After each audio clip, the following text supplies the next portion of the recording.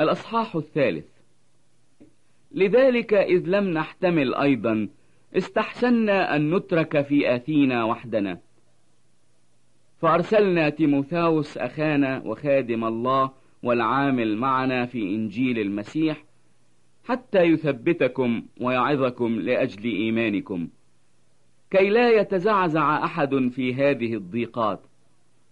فإنكم أنتم تعلمون أننا موضوعون لهذا، لأننا لما كنا عندكم سبقنا فقلنا لكم إننا عتيدون أن نتضايق، كما حصل أيضا وأنتم تعلمون. من أجل هذا إذ لم أحتمل أيضا أرسلت لكي أعرف إيمانكم، لعل المجرب يكون قد جربكم فيصير تعبنا باطلا.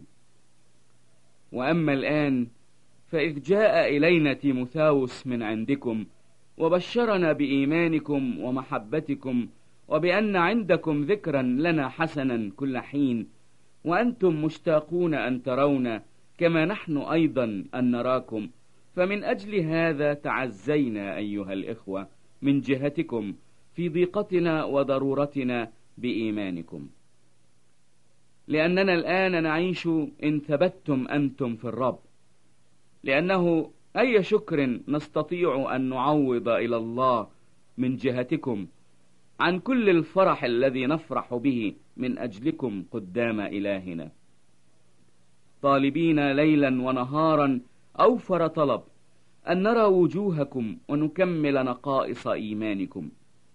والله نفسه أبونا وربنا يسوع المسيح يهدي طريقنا إليكم، والرب ينميكم ويزيدكم في المحبة بعضكم لبعض وللجميع، كما نحن أيضا لكم، لكي يثبت قلوبكم بلا لوم في القداسة أمام الله أبينا في مجيء ربنا يسوع المسيح مع جميع قديسيه.